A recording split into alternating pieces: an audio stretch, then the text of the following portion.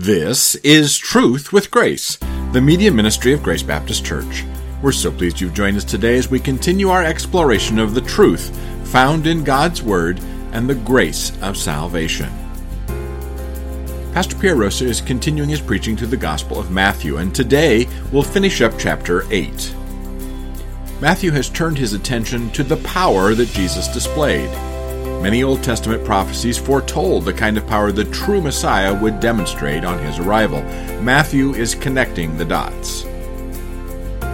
We've seen Jesus' power over disease and over nature. Now we'll see Jesus' power over demons in the spiritual realm. But as before, we'll discover that everything, material and immaterial, is subject to God's will. And that gives us great reason for hope and peace. My name is Brian Schmidt, and I'll have more information for you at the end of this program. But for now, let's listen to today's message from Pastor Pierre.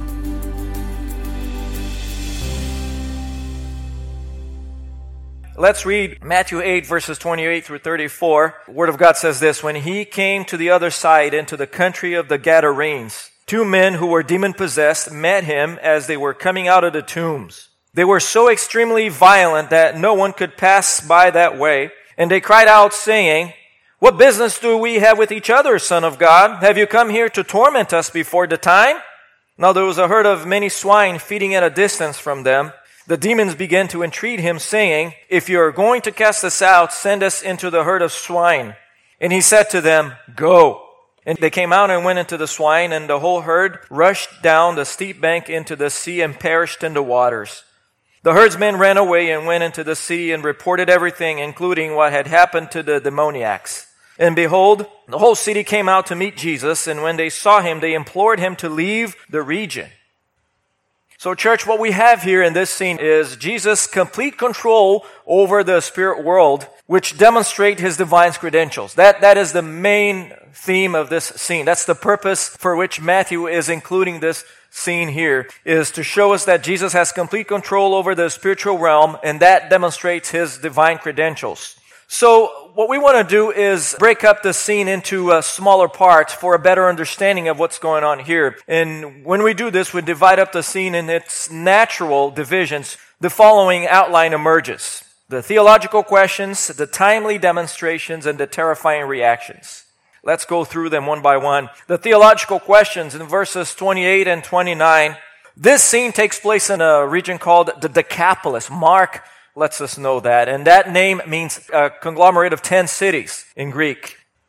And it was a predominantly Gentile region by this time. And something that Matthew wants us to know by placing a herd of swine in the area. No Jew would own pigs. And that's why we know this is a predominantly Gentile place. Now, the geographical setting then suggests that even though Jesus came to the Jew first, you will remember that in John 1, verse 11, the evangelist tells us that he came to his own first. Jesus came to his own first, but his own received him not. Now, Matthew demonstrates how Jesus reveals himself to Gentiles, something that he has already done by writing the scene about Jesus healing the servant of the Roman centurion in Matthew 8, verses 5 through 13. But I want you to know that the other synoptic gospels focus on one of the 2 demoniacs. They focus on the one who was more severely affected, the one who was more violent. For example, Luke tells us in Luke 8, verse 27, that man, the one who was more affected, was naked, which tells us Satan's strategy to shame and embarrass people. He hates human beings. Why, church? Because we are made in the image of God. And not only that, we are redeemable. Demons are not redeemable. Christ did not die on a cross to save fallen angels, but to save fallen humanity. For that reason, Satan hates people because we are the object of God's love, and that is evident here in the fact that this guy was naked.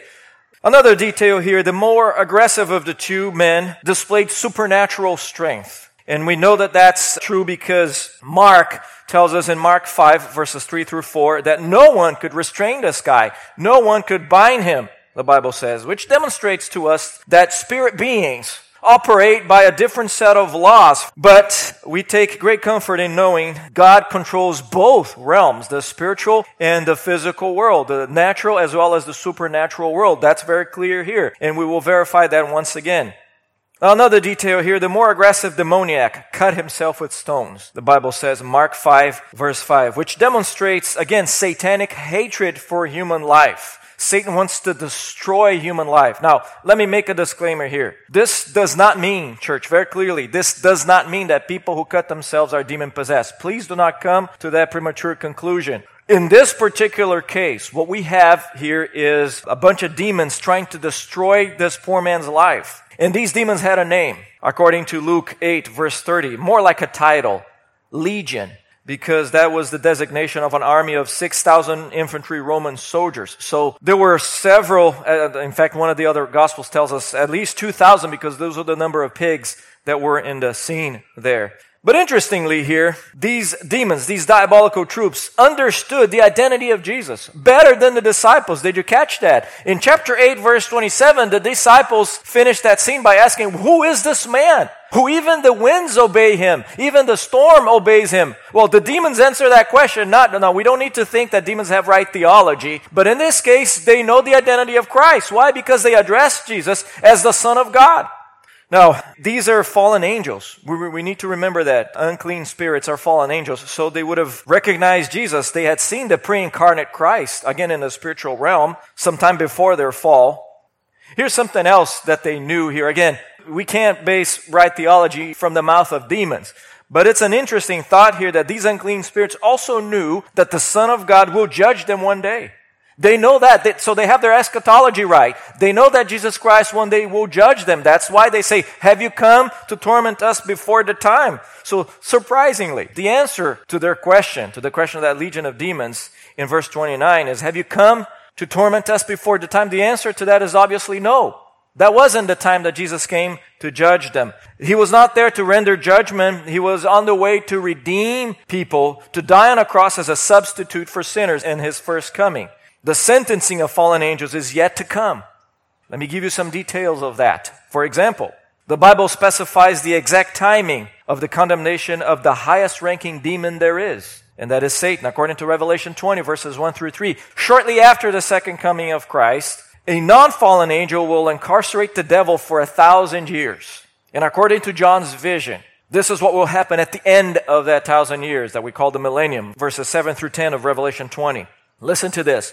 When the 1,000 years are completed, Satan will be released from his prison and will come out to deceive the nations which are in the four corners of the earth, Gog and Magog, to gather them together for the war. The number of them is like the sand of the seashore. And they came up on the broad plain of earth and surrounded the camp of the saints and the beloved city. And fire came down from heaven and devoured them. And the devil who deceived them was thrown into the lake of fire and brimstone, where the beast and the false prophet are also. And they will be tormented day and night forever and ever. Again, this is a vision of the future here. This is going to happen towards the end of the 1,000-year reign of Christ, the millennium. The highest ranking demon will be sentenced finally. But concerning the judgment of lower ranking demons, that's their concern here, Paul instructs the Corinthians like this. Very interesting. 1 Corinthians 6 verse 3. Do you not know that we will judge angels? Now, what is Paul talking about here? The we, he was referring to church saints. And these are fallen angels because non-fallen angels don't need to be judged. They don't have any sin in them. So Paul is saying here, believers in Christ, church saints will one day judge demons.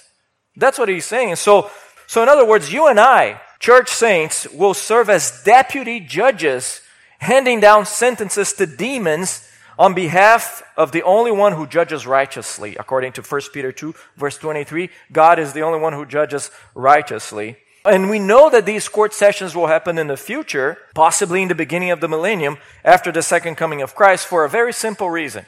They cannot happen before our resurrection or our glorification because we cannot judge righteously until we have a sinless nature. You understand that, church?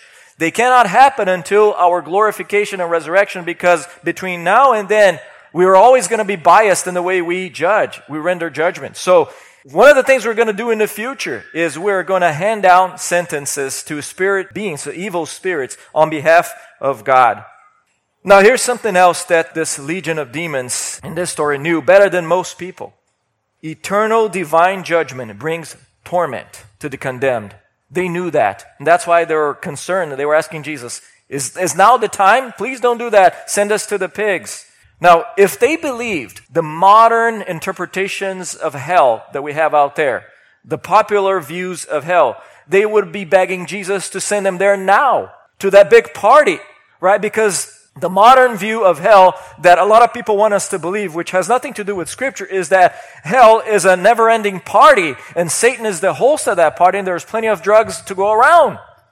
Nothing can be further from the truth. People in Hades are so busy being tormented, they will not have time to meet anyone because they're going to be too busy hurting, being tormented forever in heaven. There's no fun to be had in Hades. Only perpetual suffering from an eternally guilty conscience. The proverbial never-ending worm, according to Mark 9 verse 48, the eternally guilty conscience for rejecting the Son of God. So there's no fun in hell. Remember, if that was true, these demons would be, well, please, send us there. We want to go. We can't wait to get there. But no, they understand that that's the place of torment that they're going to have to endure forever. So these are the theological questions in this scene here. Let's talk about the timely demonstrations, verses 30 to 33. Now, Matthew doesn't intend to present a study on demonology. I want you to know that. That's not his intent. His intent is to demonstrate Christ as the King of the Jews, the King of Kings. He wants to highlight Jesus and his divinity, the majestic Savior. But this scene here helps his readers understand the nature of spirit beings. So let's take a look at that for a little bit more. The nature of these spirit beings. They are fallen angels. They have personality, and they have intelligence, and they have will. They ask questions, they articulate thoughts. And the reason Matthew wants us to see that is so that we are not confused about the nature of this event. See, this was not a hypnosis session. This was not any type of natural healing that took place. This is an exorcism. Christ is casting out demons from these guys, and Matthew wants us to know that they were fallen angels. These are evil spirits that possess these two poor men, and they have intelligence, they have will, and even though they don't have physical eyes, they are able to see. Now, in this case, they were using the victim's vocal cords to communicate with Christ. But again, demon possession is a strange phenomenon. Apparently more common in some places of the world than in others. But according to Matthew's description of this one, thousands and thousands of unclean spirits took full control of these two men, their minds, their voices, and their bodies. And as disturbing as this scene is, church, I want you to know, it served a divine purpose. If anything, to show us Jesus' power over the supernatural world. Jesus has complete authority over the satanic hosts, and that's the point. Now, perhaps in their pride, this legion of demons here thought that they could overpower Jesus. After all, no one up until that point was able to restrain them. So they thought, maybe we can do the same thing with Jesus. He's a man. And I'm afraid, church, that many people hold to a similar view today of a very limited Jesus Christ, a very limited God, that good God and the bad God and like they're evil twins and they're fighting for control. That's the wrong notion. Just like people have the wrong view today of hell, most people who don't know the Bible have a complete wrong view that Jesus and Satan are equally powerful arch enemies. Nothing could be further from the truth. They're not locked in an eternal battle for control. Sometimes one of them gets the upper hand or whatever. That's nothing like that. Now, Jesus Christ, the second person of the Trinity here, is infinitely more powerful than the demonic hosts. Why? Because He created them. That's what the Bible says. In Colossians 1 verse 16, Paul says, "For by Him," meaning by Christ, "all things were created, both in the heavens and on earth, visible and invisible, whether thrones or dominions or rulers or authorities. All things have been created through Him and for Him." In other words, everything serves a divine purpose, even when God allows a little more slack in the leash that He has over Satan, because it fulfills His divine purposes, and that's the case right here. This disturbing scene fits a divine purpose, and Matthew tells us exactly what that is. Furthermore, church, Satan and demons don't have the autonomy they want us to think they do. Everything they do must pass divine approval. We have a clear example of that in the book of Job, do we not? The first chapter of that book, God allowed the devil a little more slack on the leash when He told him in Job 1 verse 12, "Behold, all that he has is in your power.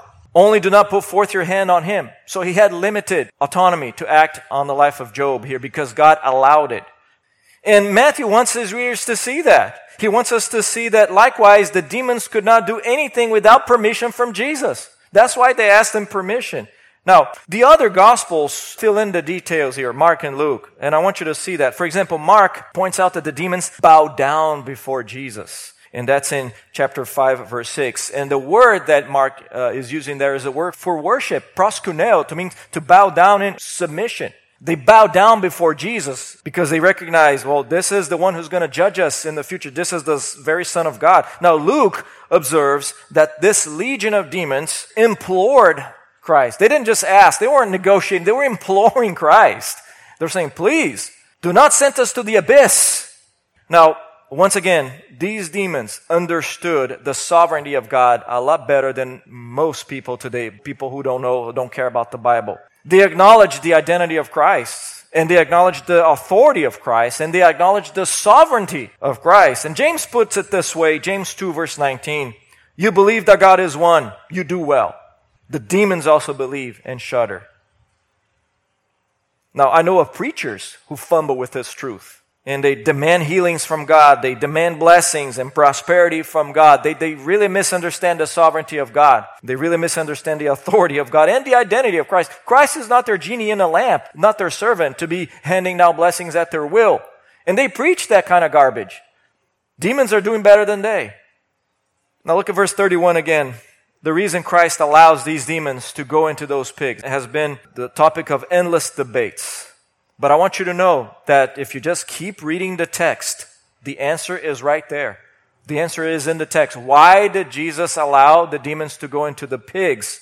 Now, before you speculate, let me tell you, the ceremonially uncleanliness of the pigs has little to do with it. Has almost nothing to do with it. Now, reason with me. The people of the area needed a visual demonstration of the power of God. They needed to see clearly that this was not a hypnosis event, that this was not a power of suggestion, that this wasn't a theatrics thing. Nothing was staged here. They needed to know that this was nothing less than miraculous. So that's the answer to that question. Why did Jesus allow the demons to go into the pigs? To provide them with a visual aid of what was happening there. So there will be no doubt concerning the identity of the one who performed this massive exorcism. Now, furthermore, the unclean spirits, as well as whoever else heard the dialogue, saw a preview of the judgment of demons. That was a preview of their judgment. They're really going to go to the abyss one day. In this case, for that time, the pigs went into the Sea of Galilee and drowned. But one day, the demons will really be sent to the abyss. That's why, according to Luke, they said, please don't send us to the abyss just yet. So, church, here's another lesson for us. This scene indicates that fallen angels can possess animals as well. That's something else that we learn here that's interesting to know. But don't start casting out demons from the neighborhood raccoon just yet. Because this narrative does not prescribe a norm. It describes an event. You understand the difference? This is not prescribing a norm. It's describing an event. I know people who used to cast out demons from electronics. There's no reason to do that. There's no evidence in Scripture that demons can possess your computer. And before you think that Jesus was cruel to the poor pigs, let me give you another biblical truth here. God cares more about people than He does about animals. And the reason for that is simple. We are image bearers. Animals are not. Jesus says that in Matthew 6, verse 26. Look at the birds of the air, that they do not sow, nor reap, nor gather into barns, and yet your heavenly Father feeds them. Are you not worth much more than they? So, church, we are worth much more than animals. Why? Because Christ did not die on a cross to save pigs. He did not die on a cross to save animals. He didn't die on a cross to save demons, but people. Why? Because we are in the image of God and we are redeemable. Animals exist to serve us by providing companionship, by providing clothing, and by providing food. They taste good. So that's the theological questions, and we look also at the timely demonstrations. You understand that God needed the people to have a visual demonstration of His power, and Matthew records that for us. The terrifying reactions, verse 34, and then we'll wrap up with that. The exorcism of these two demoniacs made the local news. According to Matthew, here the pig farmers, the herdsmen, reported this event to the city council, which caused everyone to come out and verify. And Luke reports to us what they saw and their reactions. Listen to Luke 8, verse 35. The people went out to see what had happened, and they came to Jesus and found the man from whom the demons had gone out, sitting down at the feet of Jesus, clothed in his right mind, and they became frightened. Now, The pig farmers were furious over the loss of their income. They care more about their income than one of their own. Obviously, that's the first inference that we make by looking at the text here. Just the human nature there. Man, you came here to destroy our income rather than, man, nobody could hold these guys, and all of a sudden there's one of them sitting at the feet of this man, completely clothed and in his right mind. There's reason to celebrate. We should rejoice. But no, there's another reason. Obviously, the Gentiles didn't care about the Messiah. They weren't looking for the Messiah, but primarily, the whole town was terrified, is what we learn here. Not just some of them, not just the pig farmers, but the whole town was terrified so much that they could not celebrate the healing of one of their own. Again, and the terror must have been something similar to what Isaiah experienced when he saw himself against the holiness of God. And he says this in Isaiah 6 verse 5, "Woe is me, for I am ruined, because I am a man of unclean lips, and I live among a people of unclean lips. For my eyes have seen the King, the Lord of hosts." That is Isaiah seeing himself for his sinfulness against the holiness of God. So the whole town came and saw, this is God. This is the Son of God, and we are sinners. They were frightened by the holiness of God. And the reason for that is very simple, church. The holiness of God bothers us so much that we have to create gods according to our own image. That's what people do all the time. You cannot invent the God of the Bible because the God of the Bible is holy, and that's the thing. That's what atheists don't get. You don't invent a God that is holy. You invent a God which you can domesticate. You normally invent a God to serve your own purposes, but not the God of the Bible. The God of the Bible frightens us with His holiness, and that's what we see here. Now, the Greeks did it. They invented gods according to their own image to justify their behavior. The Romans did it. They adapted a lot of the Greek mythology. And virtually every culture in the world has its own man-made divinities. And we Americans do it too. We're a little more sophisticated, but we do it too. We don't bow down to images, but we do bow down to ideas, do we not? The American dream, the self-made man, the exaggerated humanism that we have, the worship of self, the worship of convenience. Now, see, people have no problem tolerating the Christ who loves. Everybody wants the Christ who loves and forgives. The Jesus who judges sin and sends unbelievers and demons to the abyss terrifies people.